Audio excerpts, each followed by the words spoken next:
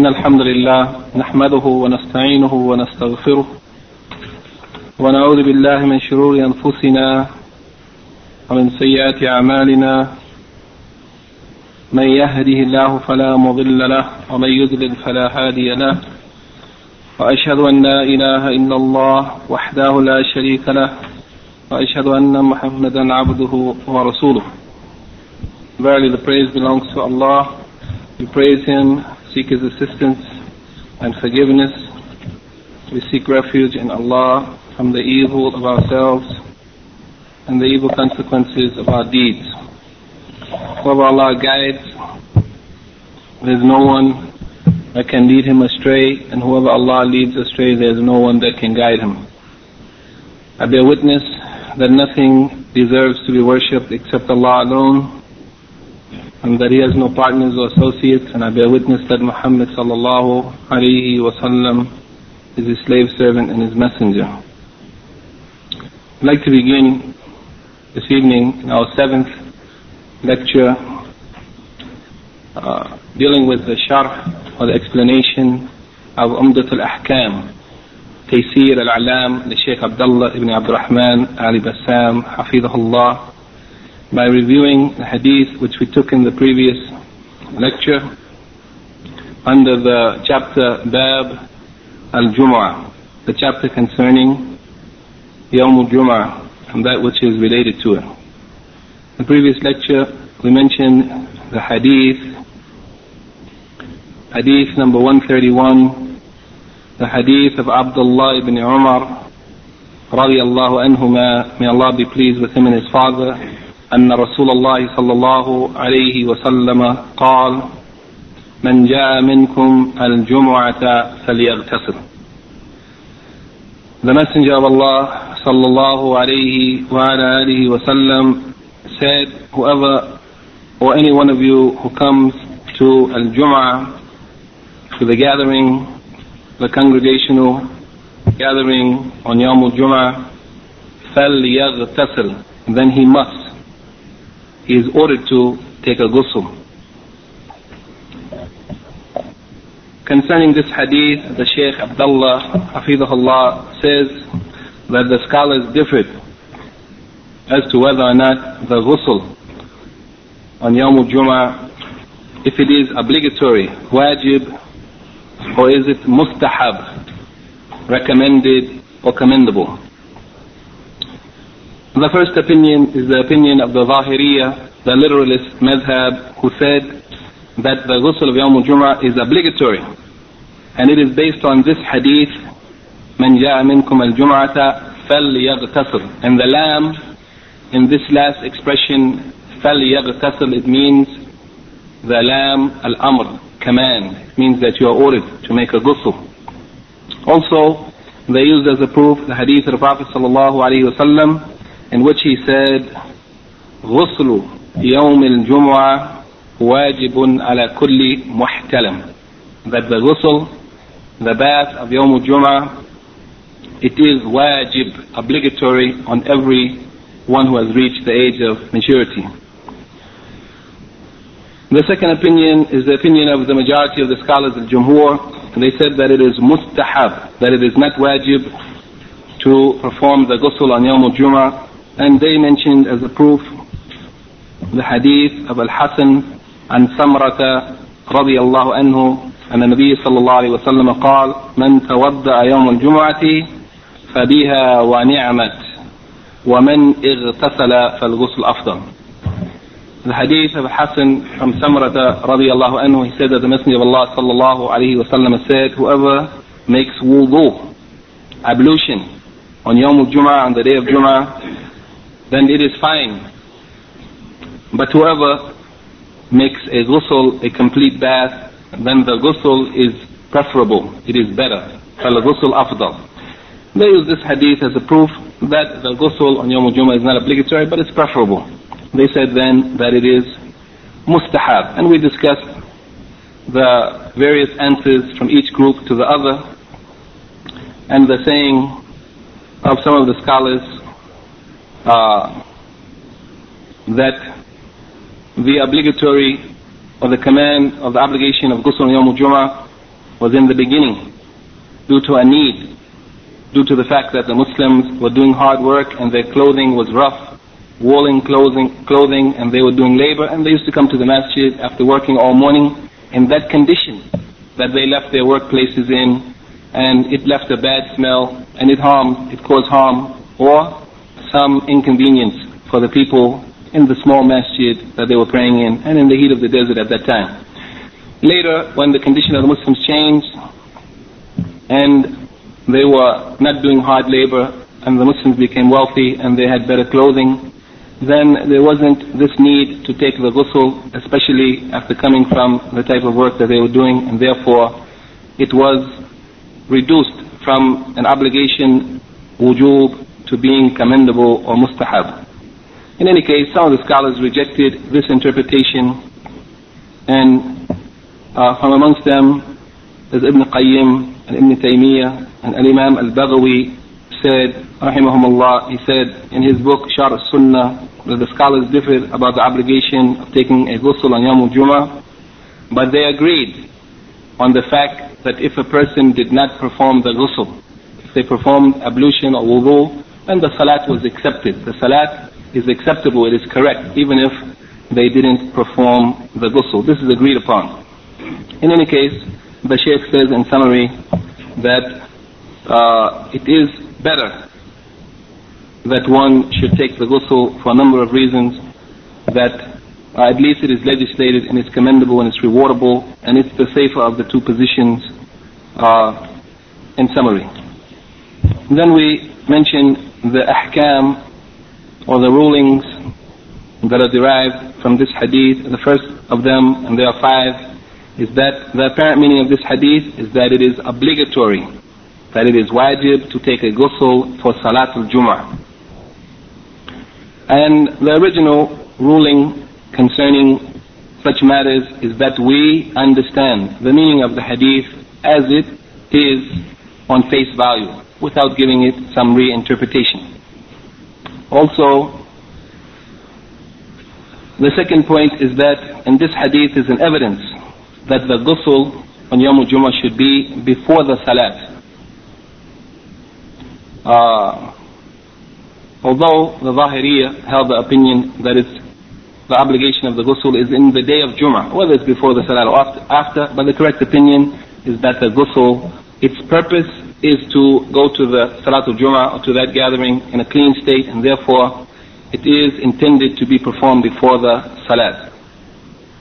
Also, he said that in this hadith is a dalil, that, or an evidence that it is preferable to perform the ghusl just before going to the salat. Yani as close as possible to the time of salat, to be in the best condition that is possible, since that's the purpose of performing the ghusl for attending the gathering. Number 4 is we may understand that of the wisdom of the legislation of the ghusl on Yawm al-Jum'ah, we understand that its intention is that the person should go to such gatherings of the Muslims, such as gatherings for ibadah or salat, in their best condition, and this is mentioned in the saying of Allah subhanahu wa ta'ala, Ya Bani Adam, khudhu zinatakum inda kulli masjidin. O children of Adam, attend to your best of clothing at every masjid or every place or every time of salat. And finally he said that from this hadith we know that it is legislated to perform a ghusl for the one who intends to go to the masjid for the salat. The one who intends to go to the masjid for the salat. As for the one who does not intend to go to the masjid for salat, then it's not legislated for them to perform a ghusl on Yawm al-Jum'ah. And this has been mentioned clearly in another narration in the hadith reported in the Sahih Ibn Khuzaymah, in which he mentioned that the Prophet ﷺ said, after mentioning this hadith, that any one of you who goes to Jum'ah, he should take a ghusl, and he completed that hadith by saying, وَمَنْ لَمْ يَأْتِهَا فَلَيْسَ عَلَيْهِ غُسْلٌ. And whoever didn't come to the Jum'ah prayer, then there is no obligation on that person to perform a ghusl. Second hadith that we took is hadith number 132, hadith of Jabir ibn Abdullah radiyallahu anhuma, may Allah be pleased with him and his father. He said, جاء رجل النبي صلى الله عليه وسلم والنبي صلى الله عليه وسلم يخطب الناس يوم الجمعة فقال أصليت يا فلان؟ قال لا. قال قم فاركع ركعتين. Yani that a man came to the masjid on Yawm al-Jumu'ah while the Prophet ﷺ was giving the khutbah, and the Prophet ﷺ said to him, "Oh, so-and-so, have you prayed?" The man said, "No." Therefore the Prophet ﷺ said, "Stand and perform 2 rak'ah." And in one of the narrations he said, فَصَلِّ رَكَعْتَيْنِ, and in the same meaning, perform 2 rak'ah. Concerning this hadith also, there is a difference of opinion or ikhtilaf amongst the scholars as to whether or not a person entering the masjid on Yawm al-Jumu'ah while the Imam is giving the khutbah should sit or should perform 2 rak'ah. If somebody enters the masjid while the Imam is giving the khutbah, some of the scholars said that that person must perform 2 rak'ah before sitting, and others said no, that he should sit. The first opinion is the opinion of Al-Imam al-Shafi'i and Al-Imam Ahmed rahimahumullah, and the scholars of hadith who said that it is mashru' or mustahab, that it is commendable that the person should perform salat when they enter the masjid on Yawm al-Jumu'ah, even if the Imam is giving the khutbah. And they use as a proof this hadith, the statement of the Prophet ﷺ to that man, "Have you prayed?" And he said, "No." He said, "Stand up and pray." They said that's a proof that even if the Imam is giving the khutbah as the Prophet ﷺ is giving the khutbah, then the person should pray before sitting.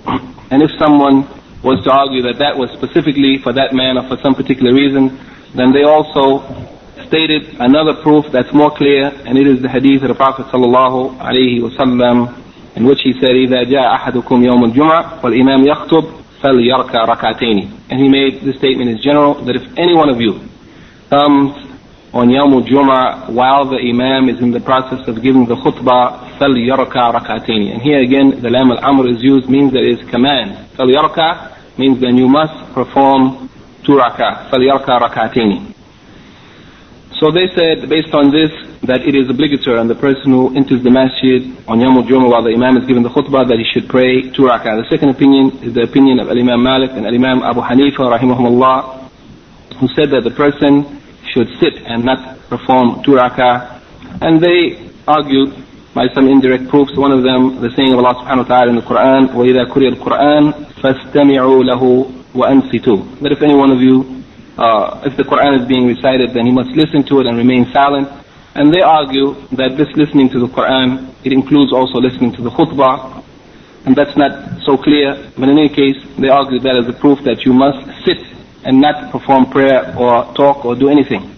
And they also mentioned the hadith, which will come inshallah tonight, shortly, in which it is reported that the Prophet ﷺ said, إِذَا قُلْتَ لِصَاحِبِكَ, if any one of you said to his companion, to the person who's sitting next to him, and near him in Yawm al-Jumu'ah in the masjid, if you said to him, أَنصِت, yani be silent. If you said one word, أنصت, be silent, on Yawm al-Jumu'ah, فَقَدْ لَغَوْتَ, then you have spoken a word that is useless, that is of no benefit, and it is a violation of the behavior that is expected of a Muslim on Yawm al-Jumu'ah while the Imam is given the khutbah.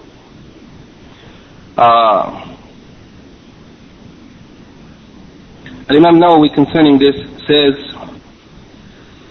that in his explanation of the Sahih of Muslim, rahimahullah, he said that this hadith, that if any one of you comes while the Imam is giving the khutbah, then he must perform 2 rak'ah. He said that this is a clear text that cannot be re-explained, that doesn't require or allow for any interpretation. And he said, I don't think that any alim, any scholar, who this hadith, this clear text has reached, and that alim believes that it is sahih, it is authentic, he doesn't believe that any alim who this hadith has reached and he believes it to be authentic, that he could oppose it and say anything different. Therefore, Al-Imam An-Nawawi rahimahullah held the opinion that this hadith is a clear, authentic text proving that if anyone comes to the masjid on Yawm al-Jumu'ah while the Imam is giving the khutbah, it's obligatory to perform 2 rak'ah. And he is assuming here that Imam Malik and Imam Abu Hanifa rahimahumullah didn't know about this hadith, or they didn't consider it to be authentic, and it is authentic. From this hadith, the Shaykh mentions a number of points. The first of them is that it's legislated to make 2 khutbahs on Yawm al-Jumu'ah, yani to divide the khutbah into 2 parts, and that this is one of the important aspects or manifestations of Islam on Yawm al-Jumu'ah that the Muslims are required to attend to.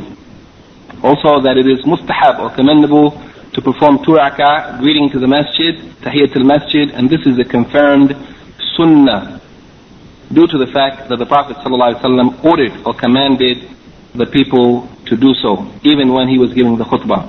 Number 3, that a brief sitting, if somebody sat before praying that 2 rak'ah and then were informed, it doesn't invalidate the requirement of performing 2 rak'ah. Before sitting, they should get up and perform the 2 rak'ah, even if they had sat.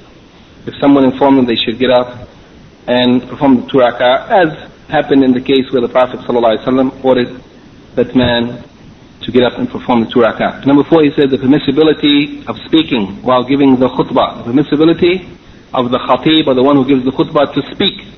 Yani outside of his khutbah, and also for the one who he spoke to speak back to him. And also from this hadith we understand that the Prophet ﷺ, when he saw a mistake or an error, he didn't remain silent, but he used to address it under every kind of circumstance. And number 6, finally, he said that that person who enters the masjid while the imam is giving the khutbah shouldn't pray more than 2 rak'ah. He should not pray more than 2 rak'ah, but simply pray the 2 rak'ah that are required of him, and then remain silent listening to the khutbah. The hadith that we start with this evening, hadith number 133, the hadith of Abdullah ibn Umar radiyallahu anhuma, may Allah be pleased with him and his father. He said, كان رسول الله صلى الله عليه وسلم يخطب خطبتين وهو قائم يفصل بينهما بجلوس. But the Messenger of Allah sallallahu alaihi wasallam, he used to, kana Rasulullah means he used to do it normally or regularly. He used to do it regularly. Make the khutbah, when he gave the khutbah, he used to make it in 2 parts, and he used to give the khutbah while he was standing. And he used to separate these 2 parts of the khutbah, the 2 khutbahs, he used to separate it by sitting. It was mentioned by Ibn Daqiq al-Eid, al-Imam Ibn Daqiq al-Eid, rahimahullah, in his explanation of Umdat al-Ahkam. He said that this expression, as it was narrated here by Imam Abdul Ghani, that this expression, as it was reported in Umdat al-Ahkam, is not found in the Sahihain. It is not found in this exact wording, neither in Bukhari nor in Muslim. And we said that one of the conditions of Imam Abdul Ghani, rahimahullah, for this book, Umdat al-Ahkam, is that all of the hadith that he collected should be muttafaqun alayh. Should be hadith that are agreed upon by both al-Bukhari and Muslim. And Ibn Daqiq al-Eid in his explanation said that this hadith with this wording is neither found in al-Bukhari nor in Muslim. Al-Hafiz ibn Hajar, rahimahullah, in Fath al-Bari, said that a similar wording as mentioned by Imam Abdul Ghani in the text of Umdat al-Ahkam was reported. But in similar wording, almost the same as this, not in al-Bukhari and Muslim, but in the Sunan of Nasa'i and the Sunan of Ad-Darqutni, in which it is reported that the Prophet ﷺ كان يخطب خطبتين قائما, but he used to make 2 khutbahs standing, يفصل بجلوس, and he used to distinguish between them by sitting. This is almost the same wording as reported in Umdat al-Ahkam, but it is not reported in this exact wording in Bukhari or Muslim, while it is reported a similar hadith, which is the one that we mentioned in the handout, inshallah the sisters will give to us before we leave, that's reported in al-Bukhari and Muslim, the same meaning but different wording, the statement of Abdullah ibn Umar, كان رسول الله صلى الله عليه وسلم يخطب يوم الجمعة قائما, that he used to give the khutbah standing, يجلس, he used to sit, ثم يقوم, then stand, كما يفعلون الآن, just as the people are doing today. He used to give the khutbah in 2 parts standing, or used to give the khutbah standing on Yawm al-Jum'ah. He used to sit, and after the first part, meaning after the first part, and then he used to stand for the second part, just as the people are doing today. The Shaykh says the general meaning of this hadith is that the Messenger of Allah ﷺ used to give the khutbah on Yawm al-Jum'ah in 2 parts, and he used to direct or guide or encourage the people in doing of good deeds, and he used to discourage them or warn them against doing evil. One of the aspects of the khutbah is that the Imam should encourage the people to do good and warn them against doing evil. And also that he used to give these 2 khutbahs while he was standing on the mimbar. Standing on the mimbar. And this is also a sunnah of the Prophet ﷺ, as opposed to some of the Muslims, especially in the Western countries, who give the khutbah on the podium that the Christians use in the churches. instead of the mimbar. And the khutbah of Jum'ah, it is the sunnah of the Prophet ﷺ that it should be given in the mimbar. And his sunnah is that it should be 3 steps. And this is, standing in the mimbar is more effective in teaching the people and reaching the people and displaying the strength of Islam and the beauty of Islam. Yani that he gave the khutbah standing instead of sitting. And whenever he finished from the first part of the khutbah, he used to sit, a very brief sitting to rest, and then he used to stand for the second part of the khutbah. From this hadith, the Shaykh mentioned 3 rulings or 3 points. The first of them, that it is obligatory to make 2 khutbahs in Yawm al-Jum'ah before the salat. Yani to make 2 khutbahs before the salat is obligatory, and that it is a condition for the correctness of the salat, that before it the 2 khutbahs should be given. One of the scholars, Al-Halabi, said that the proof of this is one of the older scholars, not a contemporary scholar, said that the proof that it is obligatory is that it has not been transmitted that the Prophet ﷺ ever prayed the Salatul Jum'ah without performing the khutbah, without giving the khutbah. And there is no report that he ever performed Salatul Jum'ah without the khutbah. And if it had been permissible to do so, to perform the Salatul Jum'ah without a khutbah, if it had been permissible, then he would have done it at least one time to show the permissibility. But the fact that in the whole of his life, he never led the people in Salatul Jum'ah without the khutbah preceding it, shows that it is obligatory. And this, the fact that it is obligatory, is the opinion or the madhab of the majority of the scholars, or the generality of the scholars. The second point, that standing for the khutbah, or for the 2 parts of the khutbah, is mustahab. That to stand for the khutbah is mustahab. This is the opinion of the majority, but the opinion of the madhab of Shafi'i rahimahullah is that it's obligatory to stand for whoever is able. And this is closer to the fact because it also has not been reported that the Prophet ﷺ ever gave the khutbah without standing. Therefore, we can also understand that it is obligatory to stand for the khutbah as long as someone is able, based on the principle that you are required to do as much as you can, or as best as you can. As the Prophet ﷺ said concerning the salat, pray standing, but if you're not able, then pray sitting. If you're not able, then lying on your side, and according to one's ability. In any case, he says, the Shaykh says that it is mustahab to stand for the khutbah, while the madhab of Shafi'i, and Allah knows best, perhaps it is closer to being more correct, is that it's obligatory to stand for the imam if he, or the khatib, as long as he is able. The last point, he says that it is mustahab, and this is the opinion of the majority also, that it is mustahab to sit briefly between the 2 khutbahs, to separate the 2 of them.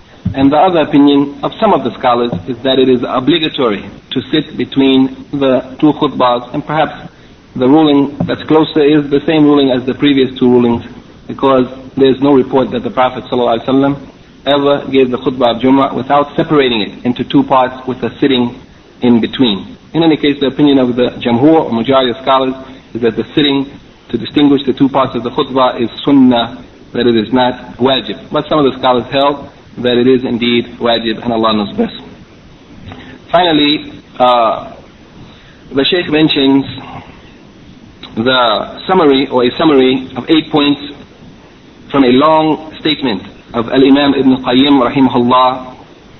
The summary of what he said concerning Jum'ah are these 8 points. Number 1, that the Prophet ﷺ, when he used to give the khutbah of Jum'ah, his face used to become red, or his eyes used to become red, and his voice used to be raised up, and he used to appear to be very angry. Yani when he was giving the khutbah, his physical appearance was as though what he was saying was of utmost importance. Yani he used to give the khutbah in a way that the people understand that this is something important that he is saying, and that they would pay attention to it. And he said that he used to shorten the khutbah in order to lengthen the salat. The sunnah of the Prophet ﷺ is that he used to make the khutbah short in order to lengthen the salat, as opposed to what we find today. Also, the people make the khutbahs long and the salat short. Also, he used to make much dhikr, or remembrance of Allah in the khutbah, and he used to use comprehensive words in his khutbah to the people. He used to use those words that had broad and comprehensive meaning, though the amount of words that he used may have been very little. Also in the khutbah, he used to teach his companions the fundamentals of Islam. The purpose of the khutbah is to teach the people their deen, to guide them and to direct them and to teach them the important matters of the deen. And he used to point with his forefinger. He used to point with his forefinger at the time of making dhikr and at the time of making dua. Not as we find most of the Muslims doing today, and even some of the khatib, they are raising their hands when they make dua. It is the sunnah of the Prophet ﷺ to point with the forefinger. And it's not from the sunnah that when the imam is making dua, the people should raise their hands as you normally raise your hands in supplication. This is not from the sunnah. Also, he used to command the people, and the hadith concerning these things are many, there's no way to mention them all, and perhaps this is the reason why the Shaykh has summarized them from the summary of Ibn Qayyim, so as to include these points without necessarily taking the time to mention all the hadith concerning them. But the hadith concerning them are authentic, and we have mentioned, I think, all of them previously, before 1 year or so, when we gave those lectures concerning the things related to Jum'ah in detail. He said he used to order the people to come near to the Imam and to remain silent. When people come to the masjid on Yawm al-Jum'ah, the first people who come should sit in the front, in the first row, and those who come behind them should sit behind them, and not sit in the back, so that the people have to step over other people to find a space in the masjid. But he used to order the people to be near to the Imam. So whoever came first should be near to the Imam, and also to remain silent.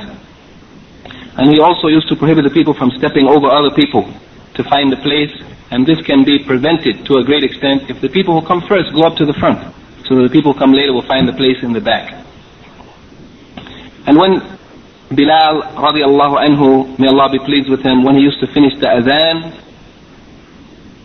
of Jum'ah, when he used to call the adhan, when he finished the adhan, the Prophet ﷺ used to begin the khutbah. This means that the imam or the khatib should be in the masjid when the adhan is being called, because as soon as the adhan for Jum'ah is finished, the imam is supposed to start the khutbah. Not as we find today, that the adhan is called, and after a long time, 20 minutes, half an hour, so another adhan is called, and then the imam will come to give the khutbah. But really, the sunnah of the Prophet ﷺ and Abu Bakr and Umar, and even Uthman in the beginning of his time, was that he used to make one adhan at the time when the imam came to the masjid. When the imam stood in the minbar, the muezzin should give the adhan, and when the adhan is finished, the imam should begin the khutbah. The next hadith, hadith number 134, is the hadith of Abu Hurairah رضي الله عنه أن النبي صلى الله عليه وسلم قال إذا قلت لصاحبك أنصت يوم الجمعة والإمام يخطب فقد لغوت. The Prophet صلى الله عليه وسلم said, if any one of you says to his companion or someone who's sitting next to him who's making noise, أنصت, remain silent, be quiet. If anyone has said so on Yawm al-Jum'ah, while the imam is giving the khutbah, at the time that the khutbah is taking place, فَقَدْ لَغَوْتْ, another person has done something which is equivalent to a word that is useless, that has no benefit or value, and it is a violation of the adab or the proper conduct of a Muslim on Yawm al-Jumu'ah when the imam is giving the khutbah. The Shaykh says concerning this hadith, the general meaning of the hadith is that the two khutbahs are of the greatest symbols or signs or manifestations of Islam on Yawm al-Jum'ah, and it is from the proper conduct of those who are listening or those who have come to listen to the khutbah that they should remain silent and listen to the one who is giving the khutbah in order to reflect upon the instructions or advices or guidance of the khatib, and also to say Ameen, at the time when the khatib makes dua. For this reason, the Prophet ﷺ warned the people from speaking, so that they could listen to the khutbah, reflect upon it, and if the imam made dua, they should say Ameen. He said that even if a person said one word, remain silent or be quiet while the imam is giving the khutbah, then that person has done something useless and wasteless, because they have come or they have done something that violates the obligation of listening and paying attention to the khatib. who is giving the khutbah. From this hadith, the Shaykh mentions 4 points. The first of them is that it is wajib, it is obligatory to remain silent while the khatib, the speaker, is giving the khutbah on Yawm al-Jum'ah. And it has been transmitted from Ibn Abdul Barr, the great Maliki scholar, whose explanation of the Muwatta of Imam Malik is one of the most important books of hadith as well as fiqh. He said that it has been transmitted that there is consensus or ijma' of the Muslim scholars of the obligation of remaining silent while the Imam is giving the khutbah. That there is ijma' or consensus on it. As we know, the claim for ijma' is difficult to prove, and some of the scholars have even rejected that there is ijma' on anything. In any case, some of the scholars did transmit some consensus on various points, and this is one of them. At least it shows that at least most of the scholars, if not ijma', at least the majority of the scholars are in agreement that it's obligatory to remain silent during the khutbah. Number 2, the prohibition of speaking while listening to the khutbah, and that it is a violation of the conduct or behavior of the Muslim on this occasion, on Yawm al-Jum'ah, while the Imam is giving the khutbah. Number 3, that there is an exception from this ruling of the prohibition of speaking, and it is that the Imam may speak and say words outside of the khutbah to someone if there is a need for it, and that person may also speak and answer the Imam, as has been mentioned concerning the man who entered the masjid and performed sat without performing 2 rak'ah, and also in the hadith in which the Bedouin came complaining about drought and asked the Prophet ﷺ to supplicate for them. He spoke and the Prophet ﷺ spoke to him, which shows that there is an exception for necessity. Number 4, the Shaykh says, the third point is that there is also, according to some of the scholars, there is an exception that the one who does not hear the khatib due to being far away. And this is perhaps applicable today to some places maybe where they don't have modern sound equipment, and perhaps the khatib is speaking by his natural voice without a sound system. And if the masjid is very big or the people are very many, perhaps some of the people can be far enough away that they wouldn't hear the imam, the khatib. But in general today everyone can hear the khatib because we are using microphones, and generally everyone can hear unless the sound system goes down. So he said that some of the scholars said that there is an exception, that those who cannot hear the khatib due to being far away, that they are also exempted from the prohibition of speaking. But in fact they shouldn't remain silent, they should engage themselves in the reading of Quran or dhikr or dua. They shouldn't remain silent, sitting, just letting their mind roam. If they can't hear the khatib, they should engage in ibadah, such as remembrance of Allah or reading of Quran, etc. As for the one who does not hear the khatib due to being deaf, the one who cannot hear, then it is not proper that person should sit and read Quran out loud and disturb the other people who can hear. But this is applicable to those who can't hear, all of them being together in the same place. Due to being far away, they cannot hear the Imam, then it's permissible, according to some of the scholars, for them to speak, and Allah knows best. The next hadith is hadith number 135, the hadith of Abu Hurairah radiyallahu anhu, and the Nabi sallallahu alayhi wa sallam قال: من اغتسل يوم الجمعة ثم راح في الساعة الأولى فكأنما قرب بدنا. That whoever makes a ghusl on Yawm al-Jum'ah and then comes out early in the first hour, and actually this expression as-sa'a al-ula is not mentioned in Al-Bukhari or Muslim, but it's mentioned in the Muwatta of Imam Malik. So this is actually also, it shouldn't have been included, since the condition for our book is that these hadiths should be agreed upon by Al-Bukhari and Muslim, but this expression is not included in Bukhari and Muslim. Whoever makes a ghusl on Yawm al-Jum'ah and comes out early in the first hour, فَكَأَنَّمَا قَرَّبَ بَدَنًا. It is as though that person has offered the sacrifice of a camel.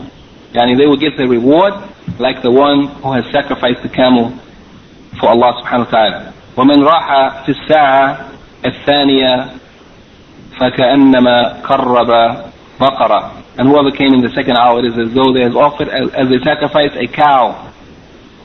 And as you know, a camel and a cow is offered as a sacrifice in Hajj for 7 people. So this is indeed a great sacrifice, meaning the reward for it is really tremendous. ومن راح في الساعة الثالثة فكأنما قرب كبشا أقرنا. And whoever came in the third hour is as though they had offered a horned kabsha, sheep or lamb, sheep. ومن راح في الساعة الرابعة فكأنما قرب دجاجة. And whoever came in the 4th hour, it is as though they will get the reward as the one who offered the sacrifice of a chicken. ومن راح في الساعة الخامسة فكأنما قرب بيضة. And whoever came in the 5th hour, which is the last portion of the day before Jum'ah, they will get the reward as one who offered the sacrifice of an egg. فإذا خرج الإمام حضرت الملائكة يستمعون الذكر. And if the Imam comes out to give the khutbah, he appears on the minbar to give the khutbah, then the angels attend the khutbah and listen to the dhikr, the remembrance of Allah, the khutbah. The Shaykh says the general meaning of this hadith is that while the Prophet ﷺ made clear the superior nature or the virtues of al-ightithal wa tabkir, of taking a ghusl and of going early to al-Jum'ah. And he also made clear the different levels or degrees of that virtue or the superior degrees of that virtue. He mentioned that whoever made a ghusl on Yawm al-Jum'ah before going to the salat, and then they went to it in the 1st hour, they will get the reward equal to the sacrifice of a camel,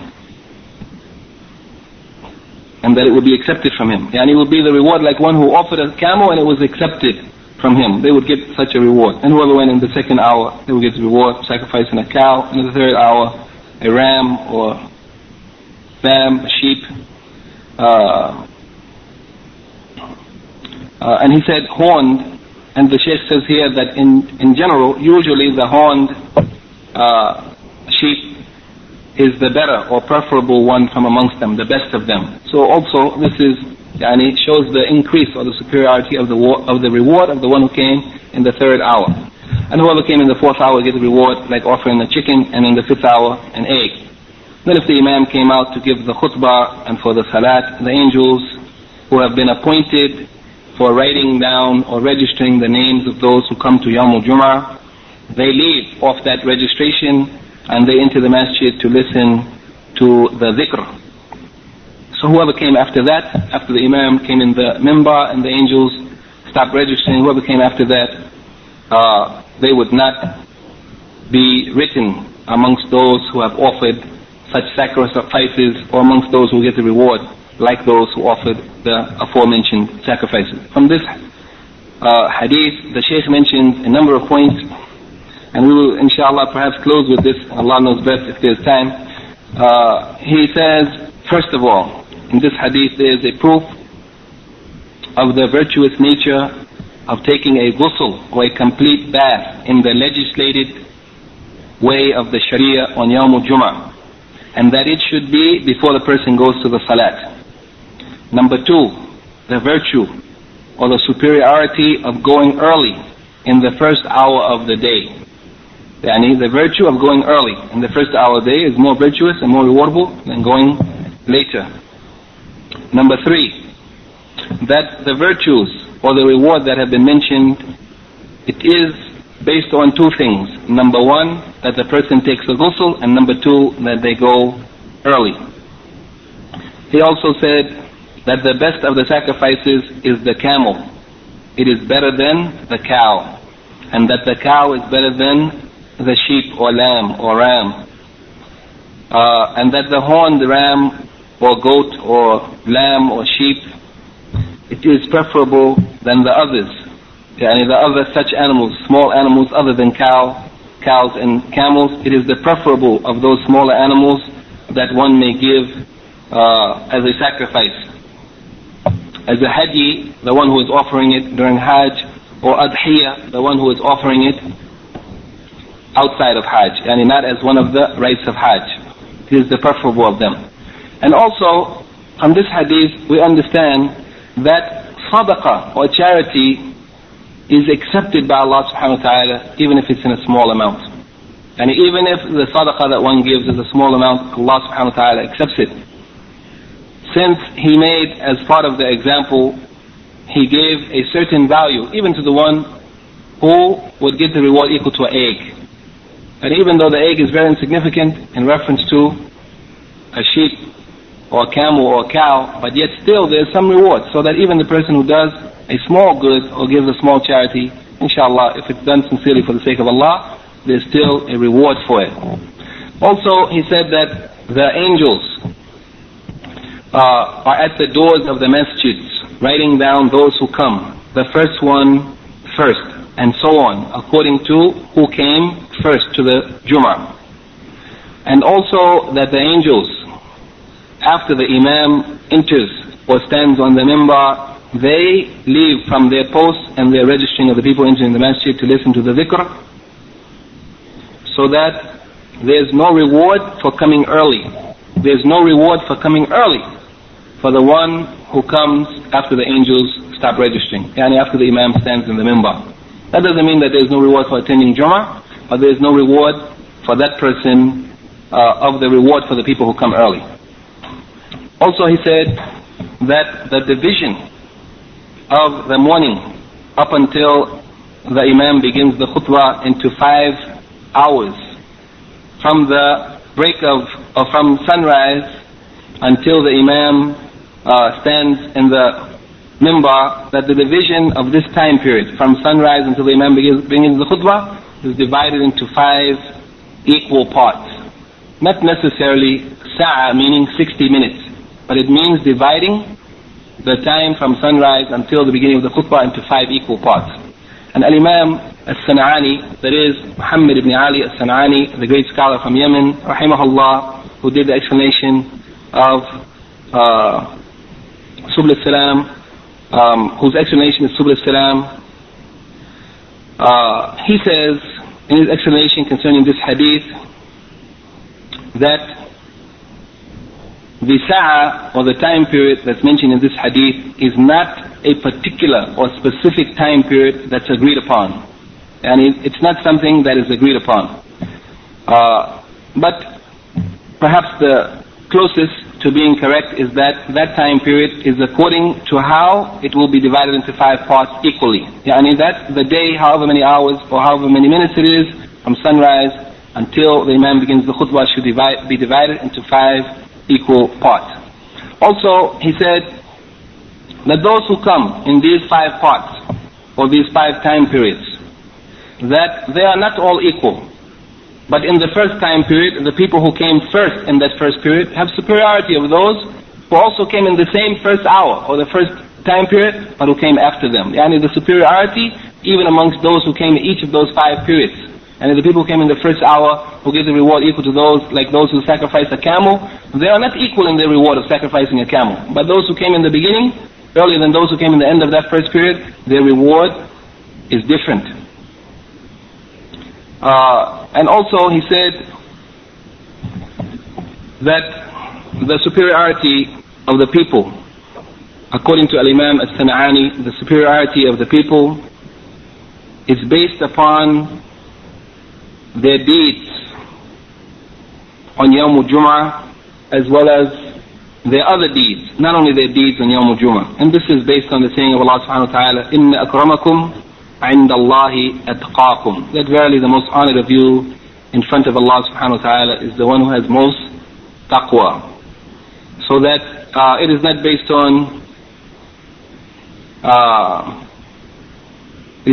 on one's descent, lineage, or property or possessions or other status, but the rewards or the superiority of the people is based on their deeds. And in general in Islam we understand that the superiority of people are based on their obedience to Allah subhanahu wa ta'ala. And finally he says that the hadi, or the sacrificial animal that is intended as one of the rites of Hajj, that a person sacrifices as a part of Hajj, that it shouldn't, or it is not to be anything other than Bahimat al-An'am, that is camels, cows, or the smaller animals, sheep and goats or lambs. Any other things that one may sacrifice, or as one might understand from this hadith, that you may also sacrifice a chicken or an egg, not accepted as a hadi for the people who are performing Hajj, and they are performing a sacrifice as one of the rites of Hajj. But this, the mention of a chicken and an egg, it is simply mentioned as an indication that the sadaqah of that person, or the reward of that person, is also recognized. What is the time? 10 to 7. What time is that then? Is it after 7? 10 after 7? طيب. The next hadith, hadith number 136, the hadith of Salah ibn al-Akwa رضي الله عنه وكان من أصحاب الشجرة, that Salah رضي الله عنه, and he was one of the companions of the Prophet ﷺ who gave the oath to the Prophet under the tree, the pledge to the Prophet that was given under the tree, أصحاب الشجرة. He said, كنا to pray with the Messenger of Allah, كنا نصلي مع رسول الله صلى الله عليه وسلم في صلاة الجمعة, يعني the prayer of يوم الجمعة, ثم ننصرف, and we used to leave from the khutbah in the salat of Jum'ah, وليس للحيطان ظل نستظل به, while there was no shadow for the walls that we could walk in. Yani at the time when they used to leave from Jum'ah, it was at a time that there was not yet any shadow from the walls, that they may walk beside the wall in the shade of the shadow of that wall, which, as we mentioned previously, is an indication that on occasion the Prophet ﷺ performed the Salatul Jum'ah early enough that the sun didn't even begin to decline yet, because if the sun began to decline, then the shadow of any object will begin to appear. But they said even the shadow of a wall, there was yet no shadow coming from a wall. And a wall is not a small object, and the bigger the object, the more easily or quickly its shadow will appear. In some of the narrations of this hadith is reported that he said, كنا نجمع مع رسول الله صلى الله عليه وسلم إذا زالت الشمس ثم نرجع فنتتبع الفيل. That we used to نجمع, يعني we used to perform the Salatul Jum'ah with the Messenger of Allah صلى الله عليه وسلم when the sun began to decline. Yani they used to perform the Salatul Jum'ah when the sun began to decline from its zenith. Then we used to return and we used to follow or look for some shade. The Shaykh says the general meaning of this hadith is that Salah ibn al-Akwa radiallahu anhu, who was, he said that it was from their habit when they prayed with the Prophet Salatul Jum'ah, that they used to pray early. They used to pray the Jum'ah early, such that they used to finish from the two khutbahs and the salat, and they used to leave to return to their homes while there was no shade sufficient for them to walk in, even from the walls and the streets of Medina. And in another narration, they used to pray the Jum'ah with the Prophet ﷺ at the time when the sun began to decline from its zenith, and then they would return. The scholars have differed based on this hadith, concerning the time of Jum'ah, concerning the time in which the Salatul Jum'ah should be performed. The scholars are in agreement that the end of the time for Salatul Jum'ah it is the end of the time for Salatul Zuhr. Yani the last time in which Jummah can be performed is the same as the last time in which Salatul Zuhr can be performed. But they differ about when does its time begin. Yani does the time of Salatul Jummah begin at the same as the time of Salatul Zuhr, or can it be performed before the time of Salatul Zuhr? The first opinion is the opinion of the Jamhur. The three Imams, Al-Imam Abu Hanifa and Al-Imam Malik and Al-Imam Al-Shafi'i rahimahumullah, they said that the beginning of the time of Jum'ah is at the time when the sun begins to decline from its zenith, yani the time of Salatul Dhuhr. The beginning of the time of Jum'ah is the same as the beginning of the time of Dhuhr. And they use a number of evidences, from amongst them that which has been reported by Al-Bukhari rahimahullah on the authority of Anas ibn Malik radiallahu anhu. He said, كان رسول الله صلى الله عليه وسلم يصلي الجمعة حين تميل الشمس. Anas radiallahu anhu said that the Messenger of Allah sallallahu alaihi wasallam used to perform Salatul Jum'ah at the time when the sun began to decline, used to lean from its position of being directly overhead. The second group, or the second opinion, the opinion of Imam Ahmed, and the most well-known opinion from him, rahimahullah, is that the beginning of the time of Salatul Jum'ah is like the time in which the Salatul Eid is performed. Yani the time period after which Salatul Eid is allowed to be performed after sunrise.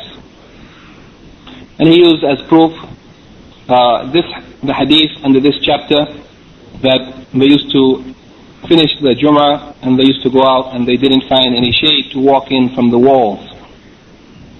Also, from amongst his proofs is that which has been reported by Imam Muslim, and it is also reported by Imam Ahmad in his Musnad, in the hadith of Jabir radiallahu anhu, and the Nabi sallallahu alayhi wa sallam kana yusalli al-Jum'ah, that the Prophet sallallahu alayhi wa sallam used to pray the Jum'ah prayer, ثم نذهب إلى جمالنا فنريحها. Then we used to go to our camels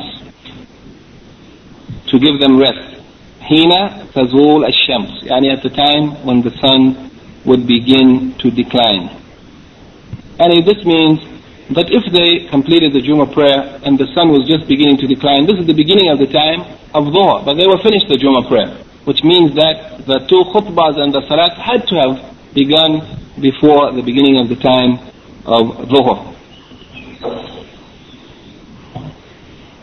Here the Shaykh says that the Jamhur, the majority of scholars, Imam Abu Hanifa, Malik and Shafi rahimahullah, tried to explain away these hadith which are authentic and they are clear, that they will finish the prayer of Jum'ah, the khutbah and the prayer at the time of the beginning of Dhuhr. They tried to explain it away in a number of ways that are not acceptable explanations, and the truth of the matter is what Al-Imam Al-Shawkani rahimahullah says in his book Nail al-Awtar, that such hadith that clearly mention the salat being finished at the time that the sun began to decline cannot be explained away by any explanations, and that these explanations are far-fetched and unacceptable, the explanations that have been given by the Jamhur or majority of scholars. They use as their proof some authentic hadith also, which mention the Prophet ﷺ praying the Jum'ah prayer after the sun began to decline. But this is not a negation of the other hadith. And the fact that the Prophet ﷺ prayed sometimes before the decline of the sun and sometimes after, they are not contradictory. So that we can understand from it that it's permissible to pray it before, though perhaps his general practice was to pray it after the decline of the sun. The fact that he prayed sometime after the decline of the sun is not a negation or a contradiction of the fact that he sometimes performed it before the time of Dhuhr. The Shaykh Abdullah ibn Abdurrahman Ali Bassam Hafidhullah says that the first opinion is the preferable opinion, though it is it's the more correct opinion, though it's preferable to perform the Salat al-Jum'ah at the time of Salat al-Dhuhr, after the Zawal, after the sun begins to decline. Because this was the most common practice of the Prophet ﷺ, and also because this is the time that's agreed upon by all of the scholars that is permissible. Even those who said that it's permissible to do it before Dhuhr, they also agree that it's permissible to do it after Dhuhr. So whoever prays it after Dhuhr, then they are accepted by both opinions. There's no contradiction there, but those who performed it before Dhuhr, even though it may be permissible to do so, but that act would be rejected by those who hold that the time for Jum'ah is after the sun begins to decline. Therefore he said that it's preferable to perform it at the time of Dhuhr, although if there is a need to perform it before Dhuhr due to extreme heat, and they have no way or no place to shade themselves in, or if the Imam wanted the people to go out for jihad on that day early, or for any other need, then based on those authentic hadith that's mentioned by Imam Ahmed, then it's permissible to do it before the time of Dhuhr, although the safer position is to do it in the time that all agreed upon. From this hadith the Shaykh mentions 2 points. The first of them, that it is legislated to perform the Salatul Jum'ah early, or to go to the Salatul Jum'ah early, or to perform it, that the Salatul Jum'ah should be held early in general, no matter if it's in the winter time or in the summer time. That performing Salatul Jum'ah early is what is legislated. And the hadith of Ibrad, the hadith of waiting or performing the prayer, changing the time due to heat and cold, that this is especially related to Dhuhr and not related to Jum'ah. So that what is legislated is that the Jum'ah prayer should always be performed early. It should never be delayed. If anything, it can be prayed before its time, but it shouldn't be delayed. Whereas Dhuhr prayer might be delayed until the heat decreases or declines. It may be, the Dhuhr prayer may be delayed, but not the Jum'ah prayer. The second opinion, or the second point that he derived from this hadith, is that the apparent meaning of this hadith shows us that it's permissible to perform Salatul Jum'ah before the decline of the sun from its zenith. Since they used to do so in the time of the Prophet ﷺ, they used to perform the prayer, and they used to leave from the prayer while there was no shade yet from the walls in the streets of Medina. And this is really the most correct opinion, that it is permissible, and if there's a need for it, there's no harm in doing so. There's one hadith remaining. Perhaps we can just look at it quickly. We don't have time to complete it because the last hadith of Jum'ah, it is hadith number 137, the hadith of Abu Hurairah radiallahu anhu. He said, كان رسول الله صلى الله عليه وسلم يقرأ في صلاة الفجر يوم الجمعة ألف لام ميم تنزيل السجدة وفي الثانية هل أتى على الإنسان. That the Prophet صلى الله عليه وسلم used to recite in the Fajr dawn prayer on Yawm al-Jum'ah Surah al-Sajda, Alif Lam Mim Tanzil, and Surah Hal Ata Ala Al-Insan, Surah Al-Insan. He used to recite these 2 chapters after Al-Fatiha in the dawn Al-Fajr prayer on Yawm al-Jum'ah. The Shaykh says concerning this hadith, the general meaning is that it was from the habit of the Prophet ﷺ to, Ya Yusuf, it was the habit of the Prophet ﷺ to read or to recite in Salatul Fajr Yawm al-Jum'ah Alif Lam Mim Tanzil and Hal Ata Ala Al-Insan, due to what those chapters contained concerning the mention of the creation of Adam alayhi salam, and the mention of the return, that people would be resurrected and that they would be collected for judgment, and the mention of the condition that the people would be in on Yawm al-Qiyamah. Due to the mention of these points, these 2 chapters were selected by the Prophet ﷺ to be recited in the Fajr prayer on Yawm al-Jum'ah, since it is also reported from the Prophet ﷺ that Yawm al-Qiyamah would not be except on Yawm al-Jum'ah. So he used to remind the people of these things, that the creation of Adam, it took place on Yawm al-Jum'ah, and Yawm al-Qiyamah would be on Yawm al-Jum'ah. So he mentioned these chapters which contain the mention of these matters. And to remind the people of this condition and this reality. So he says that it is expected that everything should be mentioned at the time that is appropriate or suitable, so that it would stick to the minds of the people, and that it would affect their hearts, and that it would be retained by those who listen to it. Things should be mentioned in their proper time. The Shaykh says concerning this hadith that there are two ahkam or two rulings. The first of them, that it is mustahab, commendable, not obligatory, to recite these two chapters in Salat al-Fajr on Yawm al-Jum'ah.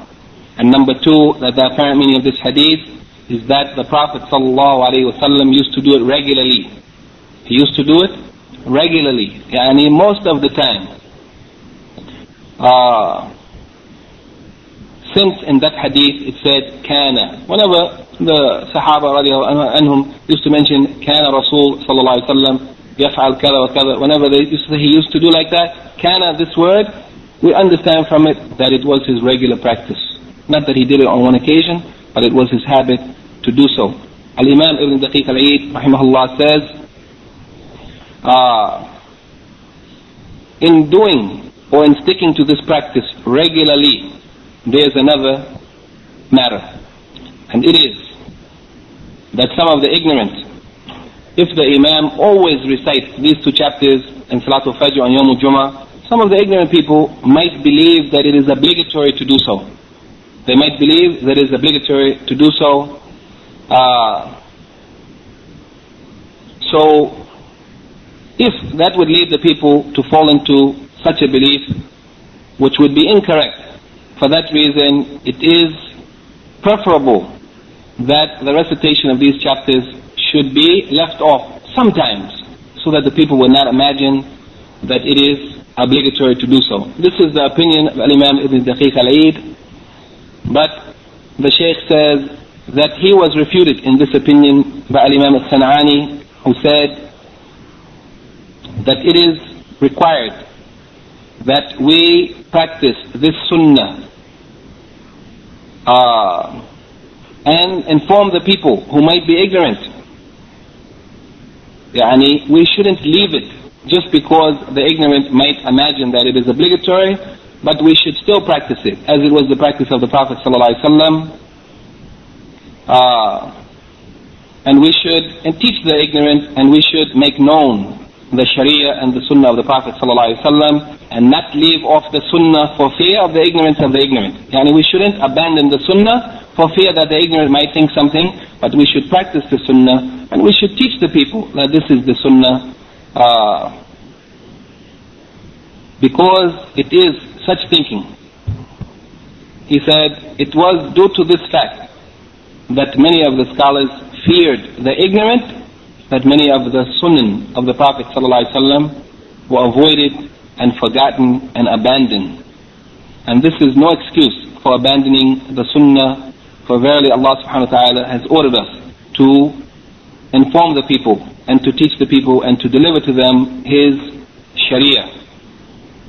And this opinion of Imam al-San'ani, it is the more correct opinion, that the sunnah of the Prophet ﷺ shouldn't be avoided due to fear of what the ignorant might think, but the ignorant have to simply be taught, and it is our responsibility to enact and to implement and to fulfill the sunnah of the Prophet ﷺ.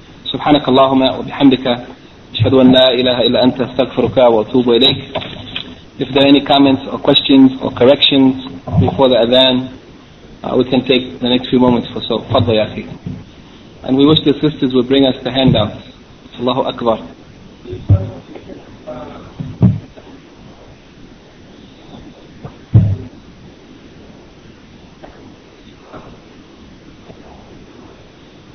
Answer.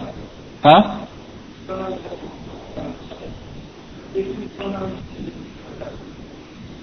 You shouldn't say any word out loud that people would hear. You shouldn't say any word out loud that people would hear. Because any word that you say out loud, it will distract someone. And distracting people, and the khutbah is not allowed. The people should give their full attention to what is being said by the khatib. But there's no harm. The original ruling, Jazakallah khair. Somebody gets the hand. The original ruling concerning such things, is that it is sufficient that the person pray for the Prophet ﷺ without saying it out loud. But saying it out loud in the time that is allowed could be a means of teaching the people to say it or reminding the people to say it.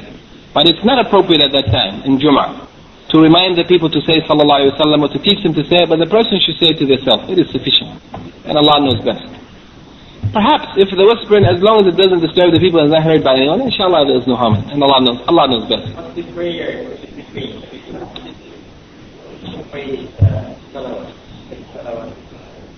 while the Imam in between the two khutbahs? I don't know. Allahu a'lamu. If there's any hadith, but I don't know that there's any hadith. That there's some special prayers on the Prophet ﷺ that are said in the time when the Imam is sitting between the two khutbahs. If there's a hadith saying that that it is sunnah to say such dua or dhikr, I don't know about it at all. I'm not aware.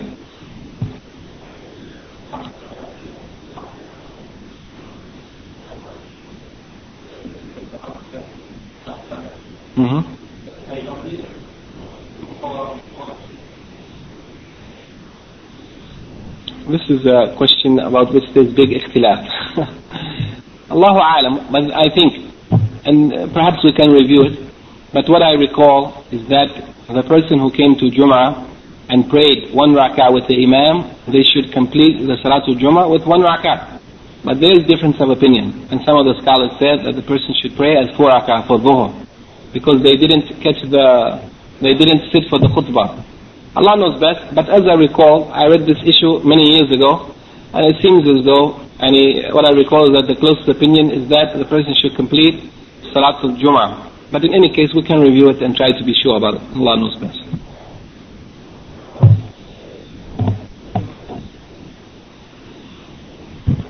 There's a question from the sisters. Fadlu ya akhi, na'am.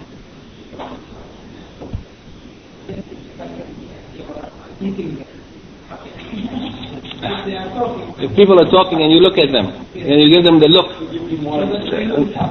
rough look, just to tell them shut up, without saying a word. Allahu a'lam, I don't know. But it's not included in the text of the hadith. It doesn't say you can't look at people. But in any case, the person when they go to Jum'ah and the Imam is given the khutbah, forget about the people. Listen to the khutbah. Don't occupy yourself with the people. Try to ignore them if possible. Allah knows best. Anyway, there's one question from the sisters before we leave. If someone doesn't understand the language of the Imam giving the khutbah, are they allowed to read Quran or to do other dhikr to stop their mind from wandering? Allahu a'lam. According to the opinion of some of the scholars, as the Shaykh mentioned here, this is not the opinion of the majority.